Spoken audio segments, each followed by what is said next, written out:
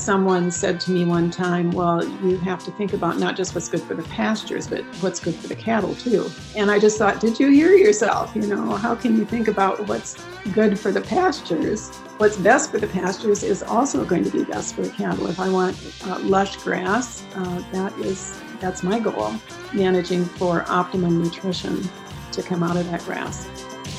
Welcome to the Soil Health Labs podcast, engaging ranchers, farmers, and researchers in the pursuit of healthy, functioning soils.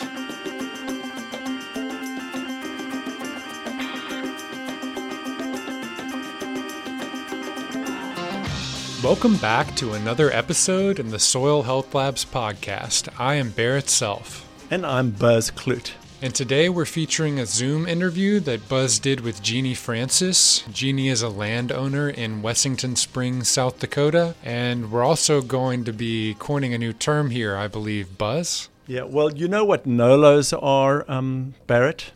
Non-operating landowner. Non-operating landowner. Well, Jeannie is a silo. What's a silo, Buzz? Well, you told me what you thought a silo was. Well, I was way off. It's one of those things that hold grain. Well, it is that, but if you capitalize silo, S-I-L-O, super involved landowner. And that, what do you think? Well, we'll see if it catches on. I think this is going to catch. This is a new word. We can put it in the dictionary. So remember, you heard it on this podcast first. I'm tempted to make the title of this podcast NOLOs versus silos, but I don't know. Nobody will know what that means until they listen. Yeah, well, we'll see. So anyway, Jeannie Francis is a super involved landowner. She tells her story, but bottom line is that she was born in South Dakota, went to SDSU, and then spent 40 years in the big cities, Chicago and Portland, Oregon, raising a family, and came back to her roots, her family land. And you'll hear her story. It's fantastic. Jeannie has a lovely sense of humor. And I'm going to read part of her email to me. She was busy reviewing the podcast, and then she said, but then I had a friend come out from out of state to help me get rid of 222 kabillion tumbleweeds that blew into 4 miles of my fence line. Did you see the videos I posted on Facebook? We figured out a process and made a pretty good dent in it before we had to leave. And when it was also time for me to start helping the local hunting lodge with guests. So I've spent the last week and a half doing 13 to 15 hours a day and then collapsing at night. So Jeannie is a very high energy person. She's very involved with her land. She doesn't own cattle, but she talks a lot about the two tenants that she has, and I think this is a wonderful relationship, and it's exemplary of how landowners and operators can work together. Yeah, well, very interesting journey going from South Dakota to Chicago to Portland and then back home to South Dakota. So I know you guys have a very interesting discussion here. Yeah. And wait till the end of the podcast, because she had something else that she wanted to include, and that was props to her boys. But I wanted to leave that at the end, that for the end. Buzz starting to throw in all these little cliffhangers to keep the audience on their seat. I dig it. All right, well, we'll hop out of the way and let you guys enjoy.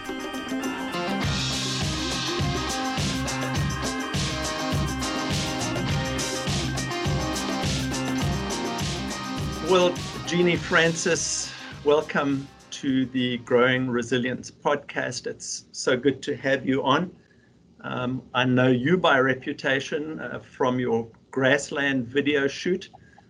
So that's my frame of reference. And I hope that you don't mind if we repeat some of the stuff that you talked about on that video shoot with Joe Dickey. But Jeannie, you're not the typical landowner, and I was wondering if you could give us a little bit of your background and how you got to be out in Wessington Springs. Yes, thank you, Joe. I grew up by Woonsocket, which is about 20 miles away from Western Springs, and spent my growing up years there, graduated from high school there, and then I went to South Dakota State University. My parents actually bought this place in the early 1960s, and they had a renter on here. The same renter was on this place for about 35 years.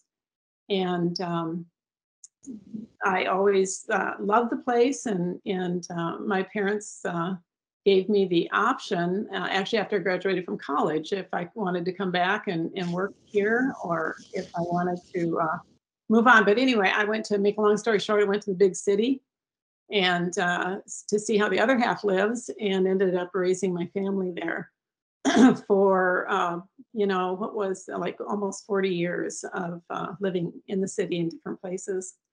And I took care of my mom for her last 5 years of her life in Naples, Florida. And then I had the option. I inherited this place and had the option to come back, and actually had the option to do whatever I wanted to do. And I came back, and I feel like I'm living the dream. I was an animal science major at South Dakota State University, and cattle. I showed cattle in 4-H when I was growing up, and open class as I got older. And that was kind of my life. We had purebred shorthorn cattle back in those days. So yeah, I always loved them and felt like I was making a sacrifice when I left, and am just happy to be back. Well, that's amazing. So you lived when you were in the big city, was it mainly in Florida? No, actually, for 4 years, I lived in Chicago for 4 years. And then I met my husband there, got married, and moved to, after a couple of years, we moved to Portland, Oregon. Okay. So my kids were raised in Portland, Oregon, and that's still pretty much home to them. Yeah. What made you want to come back to the land? I mean, was there a sense of disconnection? Did you want to reconnect with the land? What was that about? Absolutely, there was a sense of disconnection. And yeah, I was homesick for 10 years after I left. With every change of the seasons when I lived in the city, I just was missing the change of seasons. When you're in the city, nothing changes with the seasons. And when you're on the land, everything changes with the seasons. There's different cycles, different things you do when the seasons change. So that was a huge adjustment for me. Yeah, I always wanted to come back. I think it's in your blood. I always tell people it's in your blood. It was in my blood. Oh, that's fantastic. So walk me through, the first 1 or 2 years of your returning to the land. Walk me through that learning process. What got you interested in the kind of thing that you're doing now, the rotational grazing? I know you had a tenant who was a great grass grower. Sounded like a good one, and then I think he may have passed away. So, right, yeah. My dad passed away in 1998, and he had not been involved in the operation of the place for quite a few years after that because his health was bad, his eyesight was bad. So our tenant was a very trusted land manager. And he passed away. No, my dad passed away in 97, and our renter passed away in 98. So all of a sudden, and my mom called me and she said, "What am I going to do?" And I said, "Well, I'll start working on it." So I did. So it was really back in late, like 1999, that I started to get involved in finding another renter. And really looking at the place. There were large areas of this place that I had never laid eyes on at that point. I'd seen, the areas around the road and just a few of the other pastures, but there's a lot I did not know. And my first, discovery, what struck me as I was doing an assessment of it, was the noxious weed problem. We had a horrible Canada thistle problem. This is a very hilly landscape, and virtually all of the draws. And there's a creek that runs through the place, and the creek, the banks of it, and it's a seasonal creek. It doesn't flow year round, but it was virtually. It was the Canada thistle problem was so bad that I was advised to have the whole place aerially sprayed. And I was also advised, fortunately, by a very wise range management counselor from the NRCS, Dave Steffen. Okay.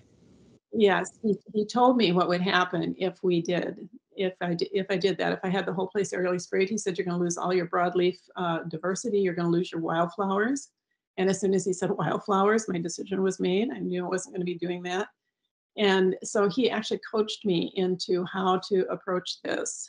And I decided I would rather use an effective chemical one time than an ineffective chemical year after year after year. And so that's what we started doing. My boys would come out here in the weed control season. We came out for the month of June, basically, for a number of years, and spent that time spot spraying. Do you own your own livestock?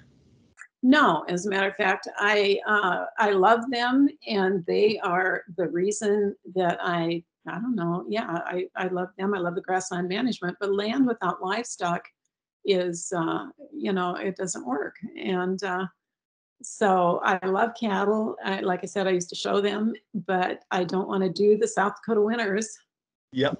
by myself with, feeding cattle in blizzards and thawing their water out. So I get to enjoy them in the summertime and then send them home, and their renters will take care of that all winter and then bring them back to me in the spring. So you're a landowner, and I believe you have two renters now, one for your rangeland and then one for the previously irrigated alfalfa land? Right, sub-irrigated. Sub-irrigated. So talk to me about that, just a little bit, your relationship with your renters. Well, after having some, I guess you could say, fails of misunderstandings with different renters, I learned to lay it out. I learned that I'm not a passive landowner that will just watch disaster happen and say nothing. And so I learned to be very upfront with my renters. And we have a contract, and the contract says that I will decide when to move cattle and where to move them. And so it's a trust relationship. I have their best interests at heart, and they know that. And they know that I love their cattle and worry about them probably more than they do sometimes. But I do my very best to do the very best for them. So I make those decisions. And what I do, I was talking to someone about how I manage the grazing and rotating the pastures. And basically, we're set up with the size of pastures we have and the size of herds that we have. I can move them every 4 to 7 days, except earlier in the spring, I'd like to move them faster than that when the grass is young and growing. But someone said to me one time, well, you have to think about not just what's good for the pastures, but what's good for the cattle too. And I just thought, did you hear yourself? How can you think about what's good for the pastures? What's best for the pastures is also going to be best for the cattle. If I want lush grass, that's my goal. And managing for optimum nutrition to come out of that grass. So anyway, and that's of course best for the cattle. Yeah. Well, let's talk a little bit about some of the moving that you do, the rotation. So my understanding, may I use the name of your one renter? Is that okay? I think so. Yeah, he said to do that. Okay. Yeah, because he was interviewed by Joe Dickey as well. So it's Mark Gerke. What I found real interesting was right off the bat, he said, I don't think his granddad ranched, but not his dad. So he's a first generation guy. But he said he learned a lot about rotational grazing and soil health from you. So, I thought that was high praise. You've got someone from the city who got interested in this and is passing that on. So I thought that was good. And then I noticed that I guess when you want to move the cows, you just give Mark a call, and then he comes over and you open a gate and the girls march in. Is that right?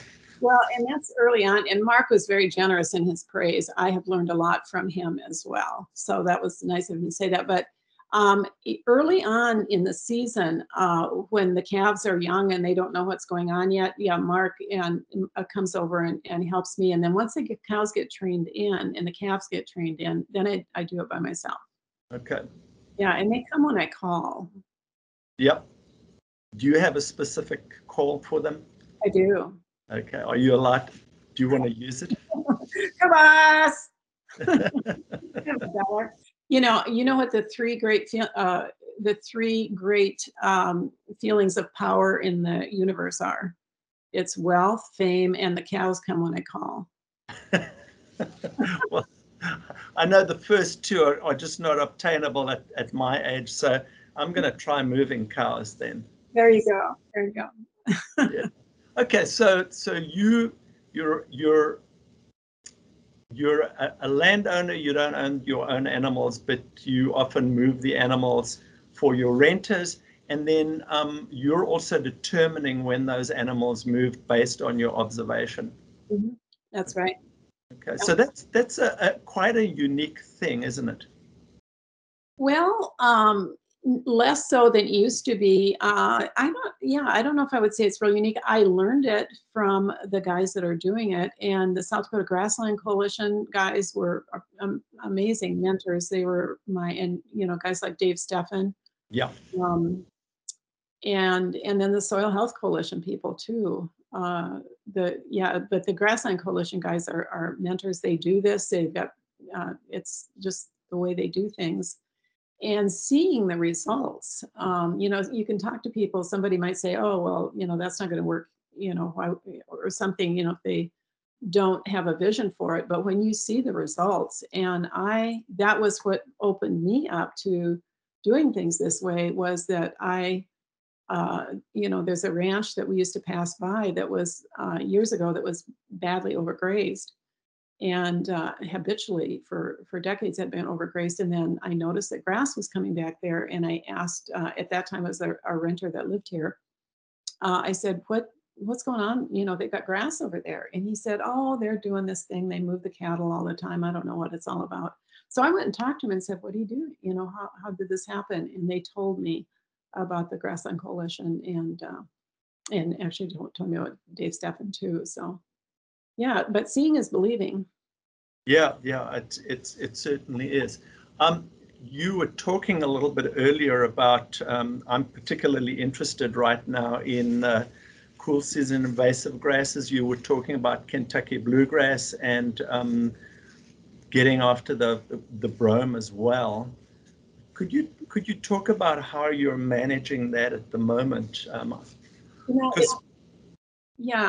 It's tricky. It's very tricky, and it's a balance. Again, talk about working with my renters, because the Kentucky bluegrass, it will start making a seed head like May 7th, May 10th, very, very early in the season. Yeah, you've got.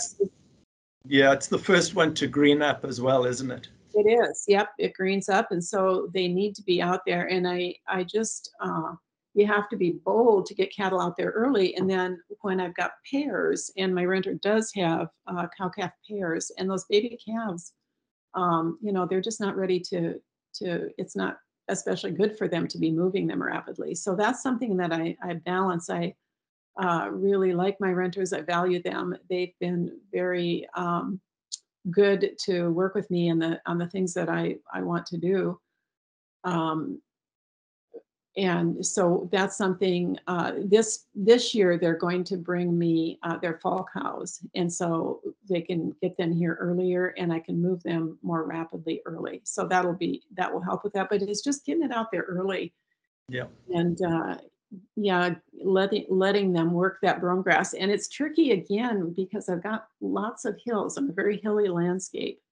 And if you leave them on an area too long, they will make cow paths going down those hills. And then if I get a torrential rain, or when we get torrential rain, that'll wash out.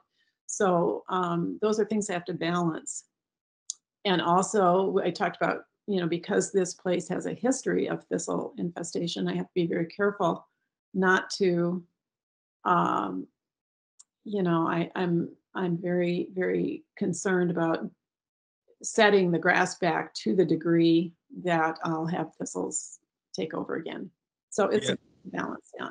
Yeah, so you're grazing early, but not necessarily down to the ground. I guess if you graze down to the ground, possibly you're hurting some of your other native species. Is that correct? Apart from, Well, I can allow space for Canada thistles. I have to be ready for it. If I'm looking to bring back those warm season grasses, I have to uh, beat up the cool season grasses enough to leave open space. And like the pasture that I did first last year, um, I didn't open it up enough. I didn't put enough pressure on it because we didn't see any blue stem in the fall. Last year, it worked out really well. We saw a good increase in blue stem from doing that. yeah, so that sounds like an art more than a science, isn't it? I guess you're Yes. having to look at the animals, you're looking your pasture all the time. Yeah, so you're basically doing adaptive grazing management. I was curious if you see another thing that's interested me, are you seeing any native cool season grass like um, uh, uh, western wheatgrass or green needle grass or needle and thread or even porcupine grass? I do. I do. I don't especially like the needle and thread or and the porcupine grass, whatever you call it. But yes, I do see those. They have a lot of competition with the brome grass too. There's, Yeah. the bluegrass is very early, and then brome grass is right behind it. Bluegrass will make a seed head, like I said, May 7th or May 10th. So you really want to make sure that they're not Yeah, putting that seed out. Yeah, yeah, keeping them vegetative. yeah, yeah, yeah. Wow. So that's interesting. You also you talked about soil health. You learned that sort of over the years from the Soil Health Coalition and the grazing lands folks. Is that correct? Right. Yes. And I love YouTube. Yeah. Yes, it is. Yeah, it gives us a lot. Yeah, And Savory, Christine Jones, and yeah, all the great. yeah. I was curious, if we're talking about soil health and rangeland health and plant health, you made a connection between gut health and human health as well.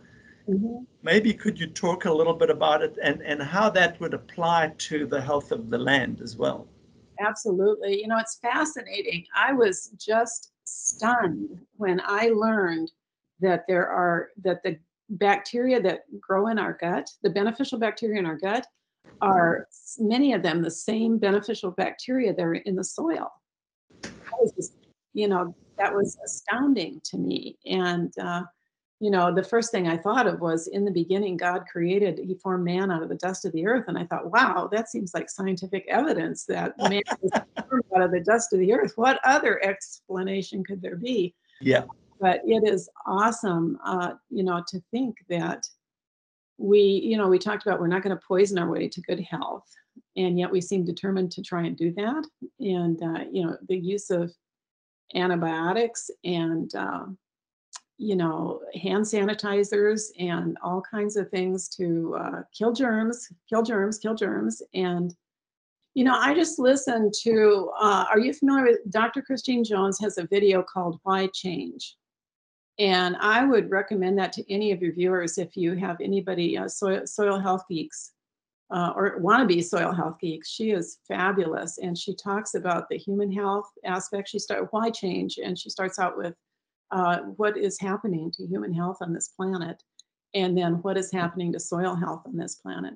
I keep referring to her, but I love her, Dr. Christine Jones, talking about the benefits of the life that's in the soil, the quantity of life that's in the soil, and the quantity of life that is on our bodies, and beneficial bacteria that live on us, and viruses, thousands and thousands of beneficial viruses. And how come, why don't we hear about that? It is um, a new and emerging idea. And I just read recently that someone is promoting probiotic cleaners. And years ago, when I was at South Dakota State University majoring in animal science, I took a bacteriology course. And at the end of bacteriology, when he had, we had a 3-hour lab, we had, what was it, lecture, 3 hours of lecture, whatever it was each week. And at the end of that class, when we're all thinking, I don't want to touch anything because everything is loaded with bacteria, at the end of that class, the very last day, he said, he told us you're covered with friendly flora, friendly bacteria that you need, and don't over sanitize. And so that set us all free. But then, and for years, I've looked for them to come out with a probiotic. I remember telling a nurse one time, what we need are probiotic hand cleaners. And I think that that's going to be the future. Yeah, that's interesting. I spent some time with a potato farmer in Colorado, and a man by the name of Brendan Rocky. And we did a film series, and he talked about taking a probiotic approach to potato farming because you can't no-till potatoes, but he makes up for it through diversity, and then he uses things like compost and things like that. And so he's found that his neighbors might use pesticides for the aphids that are a vector for a potato mosaic virus, and he's not. And they did a study using the probiotic approach versus pesticides, and they were about equal compared to no treatment at all. So that was something really interesting. I guess that also segues into, I think you don't pour for flies or anything like that. Is that correct? Right. Yeah. A couple years ago, I told my renter, I only had one at that time. I said, I am going to be Audubon certified as bird friendly land. That was a goal I was working toward. And I said, we won't be using Poron. Does that work for you? And he said, we can make that work. So we started doing, actually started feeding garlic and baking soda and vinegar, free choice baking soda, free choice vinegar. And I mixed the vinegar 50-50, half water, half vinegar, and then baking soda in a separate container. And I've got a divided tub with a rubber flap over the top for those. And then he brings his mineral that he wants them to have. And then we've got, and then I mixed garlic in with the salt. And so we called it pre-seasoned beef. No, but we're going for fly control, and I am not satisfied with the amount of fly control that we get out of that. I think we need to do better. We're looking into fly traps.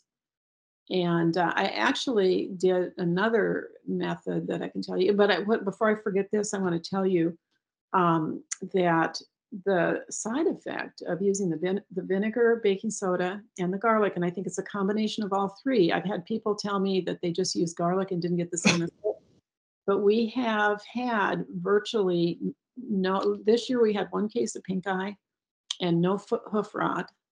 Last year was a very bad pink eye year. There were several cases of pink eye. I'm not sure exactly how many he treated. There were several, but not anything like you would find in herds that weren't treated that way.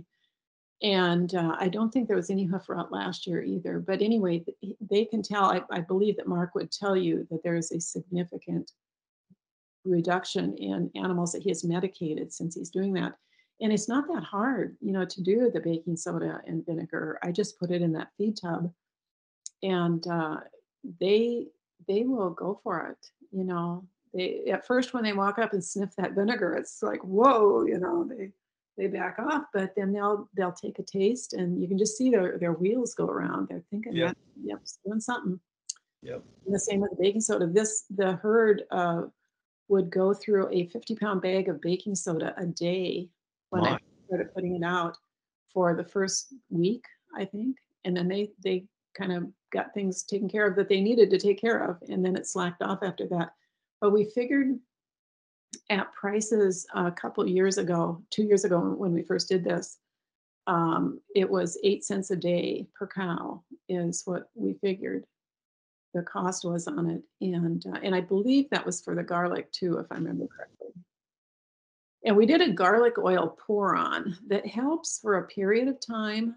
Um, and probably maybe help with the pink eye too. I made garlic oil, and when they put them through the chute to AI them in July, they poured it on. And then this year, I got a sprayer that would spray oil, and I got some bulk garlic oil, essential oil, and we did that, and it works really good for a few days, and then it doesn't kill the flies, it repels them. But like I said, the health of the herd is better, but I'm not satisfied with the amount of live flies that we still have. Okay. Yeah, traps. Right. I believe you said also that moving the animals does help as well, doesn't it? I think, yeah, I believe it does. They say, guys, I've heard that to really, really have it be effective, it has to be like more than a mile move. And Okay. that's not real practical for, No. yeah. Talk to me about, are you seeing dung beetles? Are you having a look at the dung piles and what's happening? Are they decomposing a lot faster now? Yes, it's exciting to see that. I'm not a dung beetle expert. I see them where I didn't see them before. And what I don't see is huge piles of manure from the year before that are still sitting there looking at me next year. And I graze my yard. I let the cows, I put a hot wire right around my house, and I have a yard party, and the cows come in, and my grass is in much better shape around my house since I've been doing that. But somebody said, watch where you step, but they break down much faster than they did when the animals were treated. Yes. Okay, wonderful, wonderful. We'd like to briefly interrupt this episode for a little bit of an announcement. Yeah, well, Lynn Betts, who works with us as a journalist and writer, has written a 6-part series called Remembering the R's on Rotate, Rest and Recovery. And in each one of these articles, he's featured a farmer or rancher in South Dakota. These articles are now in Tri-State Livestock News. So please go to Tri-State Livestock News and have a look at what they've said. We think this is a fantastic message that we've been able to put out there. So we hope that we're presenting a really balanced and effective way of starting to look at rangeland and then also farmland in the Rotate, Rest, Recovery continuum. Yeah, so click on over to Tri-State Livestock News and you can find that there. We'll also do our best to try to include those links in the show notes. And now, back to the episode. You've brought in a lot of your ideas about human health and gut health and really applied them to the operation. It sounds like your two renters are very receptive to this as well, that's pretty wonderful, isn't it? They are, yes. Yeah, it wouldn't work otherwise, and actually it didn't work otherwise. I had to, we went through some circumstances where it just didn't work, not having the same vision and the same goals. Yeah. Well, the other thing that I heard Mark Gerke say that his calves, when he takes them from you, are about 80 pounds heavier than calves from other rented land. Is that? That's what he has said. Yes. Yeah. So we're actually seeing the gains on the animals as well. Yeah, and he would, like I said, he would be happy to talk with you, I believe, about that if you have questions. And my other renter too, Dennis. Yeah, Dennis Hoyle. Yeah.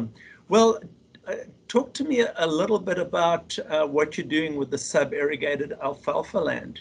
Okay, that has been an experiment. I was going to say a fun experiment, but it's been a lot of work.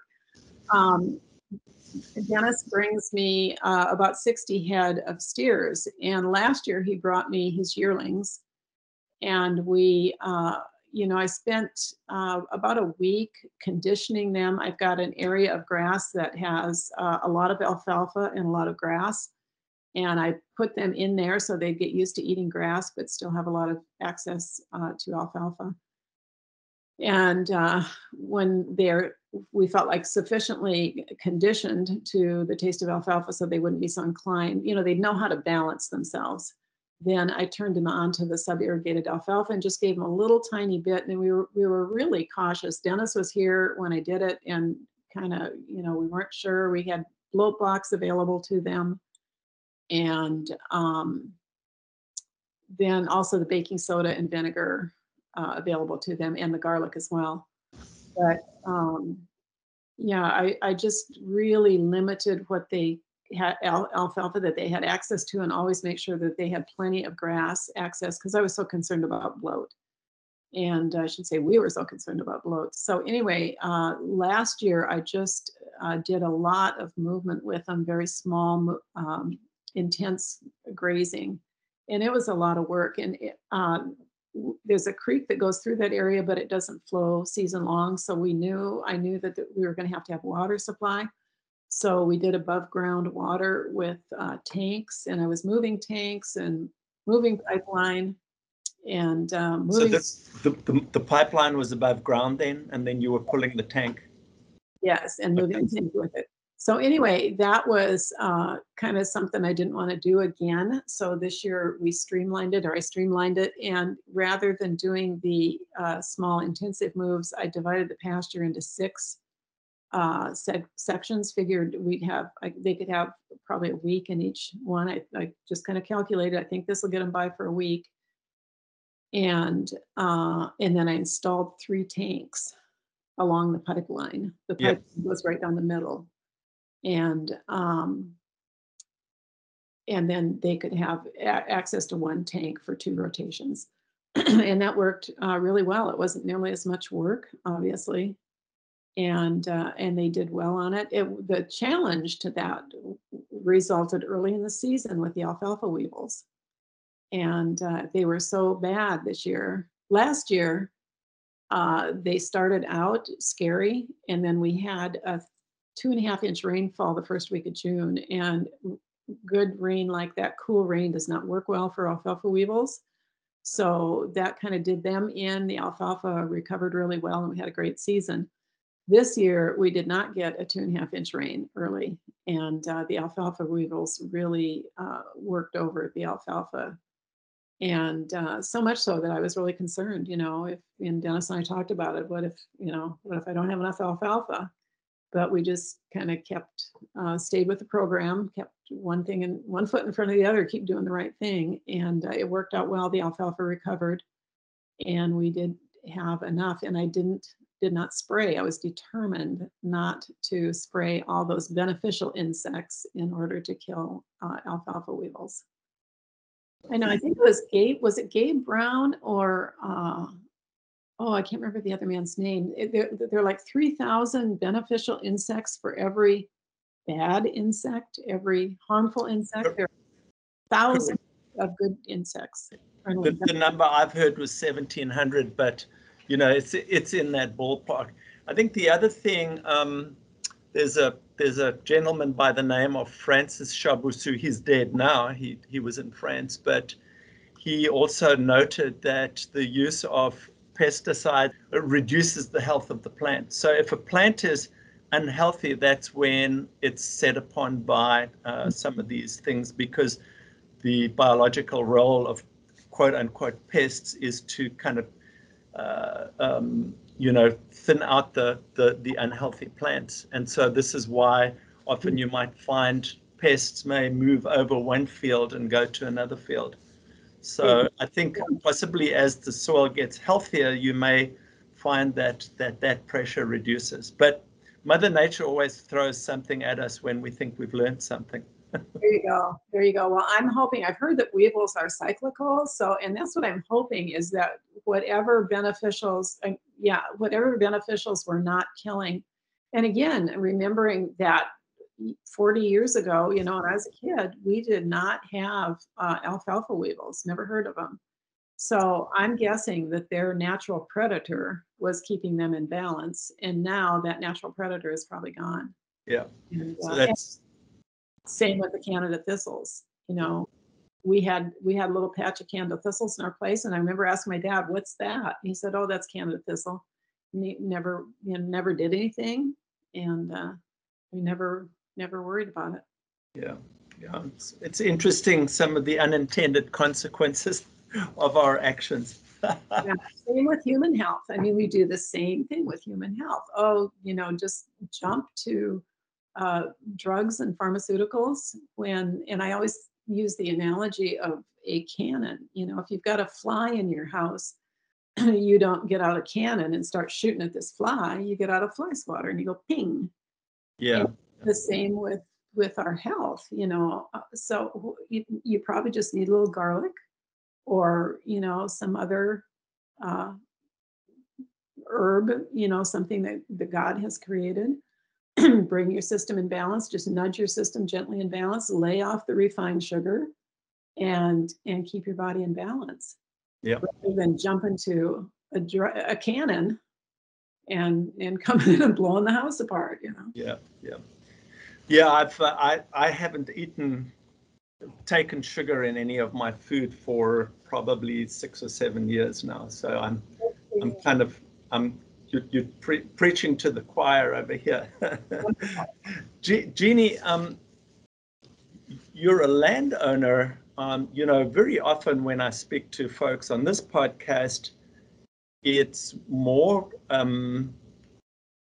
rancher to rancher. But I was wondering if you had any thoughts for other landowners, especially if they're non-operating landowners. What kind of advice would you give for them to see how they can, maybe they're living in the city or something, but they've got land out there.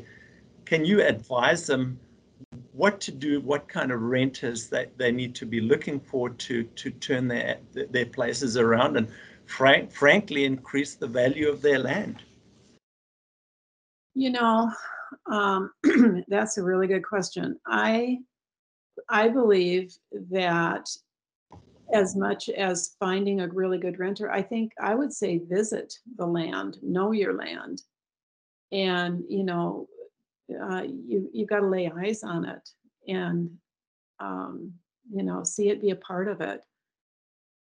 So, and I don't know if that's, like I said, it's in my blood to want to do that. Maybe it isn't in everyone's blood, but it's a trust relationship, to have someone who cares about it as much as you do. Yeah. That's a rare and wonderful thing. And like I said, we had a renter on here for 35 years that did many, many things very, very well. And did he manage it the way my dad would have? No. It's hard to find a renter that will manage it as well as you will manage it, as the owner will manage it. Yeah. So, yeah, I just think that there's nothing like knowing, and I would say too, listen to Alan Savory. If you're a landowner who doesn't know much, about the land, Alan Savory's TED Talk is classic, and Dr. Christine Jones is, she's that maybe going more for the geek INS, that the soil geeks. But man, there's a lot of good information there. I've listened to her Why Change video 3 times, and I intend to listen to it some more because it's, some of it's heavy, interesting. I mean, it's not something you listen to with half your brain. Yeah. Yeah. It's intense. And what are some other good ones? Gabe Brown has got some excellent information. There's just so much. And Greg Judy is a good, and Alan Savory, Alan Williams. I mean, there are just some wonderful gurus on that. There's so much information that's available to us, and knowing. And then, like I said, the South Dakota Grassland Coalition, and I'm sure there are other coalitions too that have. There's a lot of information that we can just click on with our finger. Quite frankly, we have no excuse for, as landowners, for not informing ourselves and knowing what's going on and knowing what's available and what we can do. also, as far as grazing managers go, I know for landowners that want to introduce livestock to their land, if it's farmland Yeah. and even grazing land, the Soil Health Coalition has a grazing exchange The website. South Dakota Grazing Exchange website. Yeah.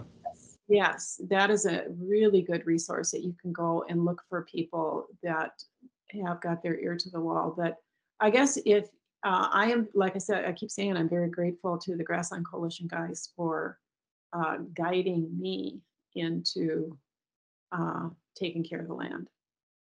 Yeah. That's it. I guess one of the things I love about this culture, with the soil health culture and the grazing land coalition culture, it's not just South Dakota, but it's all over. People seem to be very, very eager to share these nuggets, and along with that seems to come a degree of intellectual humility, which I so admire. Mm-hmm. I think there's a huge awareness, like maybe never before, that we're not going to poison our way to good health. Yeah. In human health, in healthy soil, healthy livestock, it's all interrelated. And and I know having suburban connections like I do, my daughter lives in California now in Pasadena area. And her friends, I mean, they're very concerned about pesticides, what they're feeding their children. Yeah. And wanting clean food. People want clean food. And, people will say, oh, well, they're not willing to pay for it. And, and I think that's the challenge for us, is to give them clean food at affordable prices. And conventional agriculture, I don't know, I won't go there. There's just a lot, I think we can do a lot better. Yeah.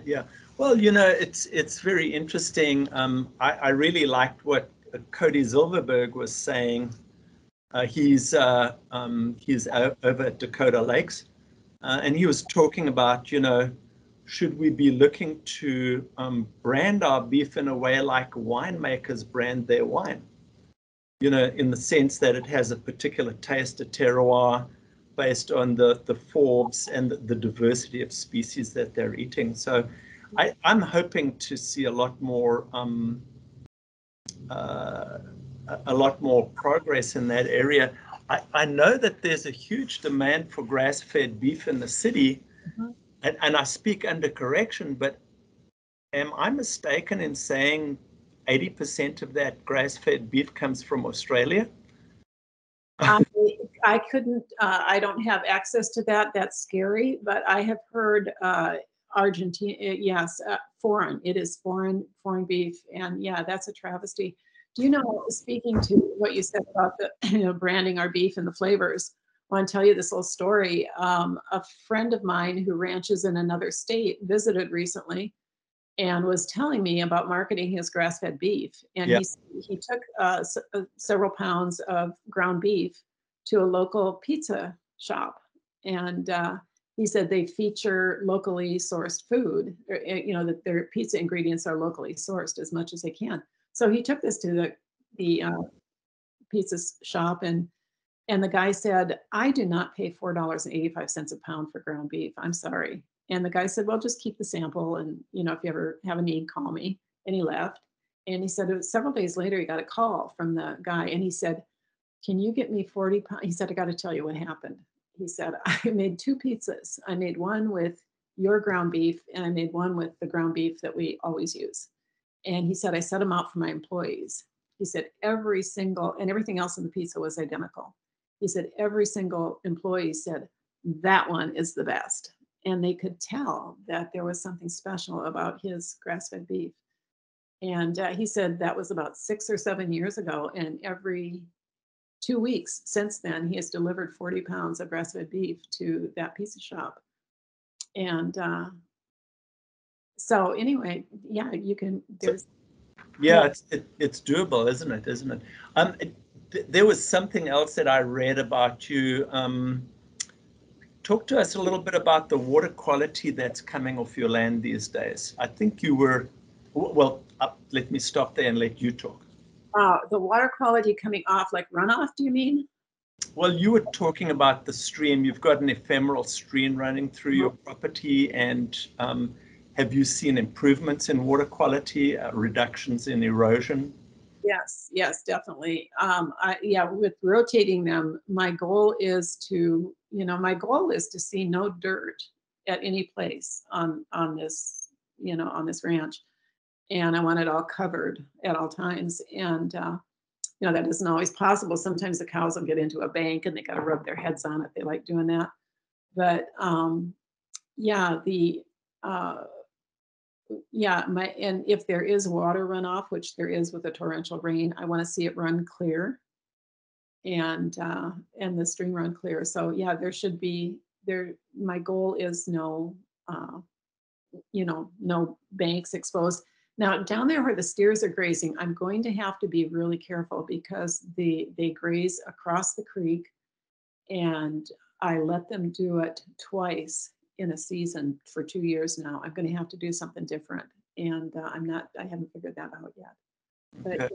managing that is a challenge. I wish I could move that creek to a different, along the edge of where they have to be grazing.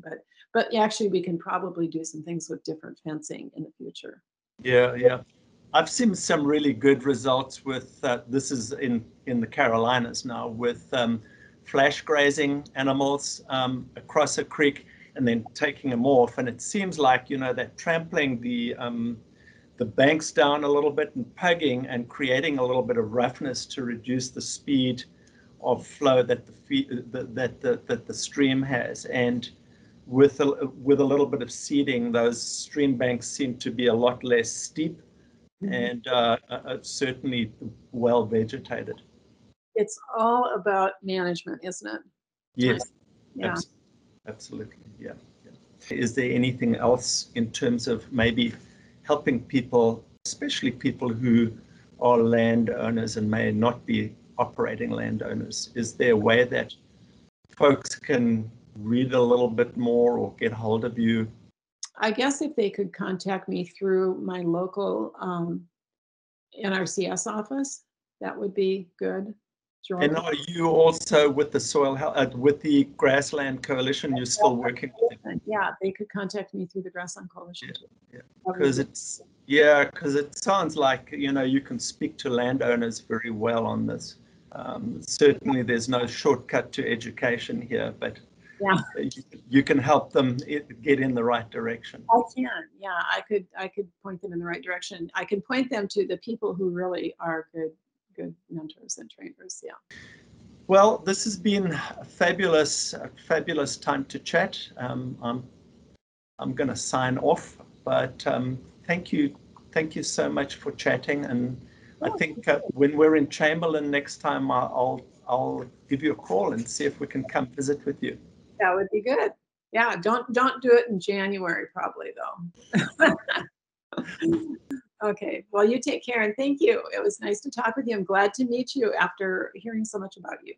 Well, wonderful. It's been so good to talk to you as well, Jeannie. Okay, you take care. All right, you too.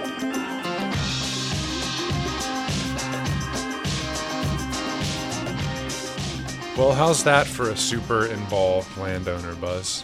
Yeah, she is definitely a silo, and we are hoping to have more and more silos in the state of South Dakota as we go on. Hopefully that becomes an example to the rest of the country.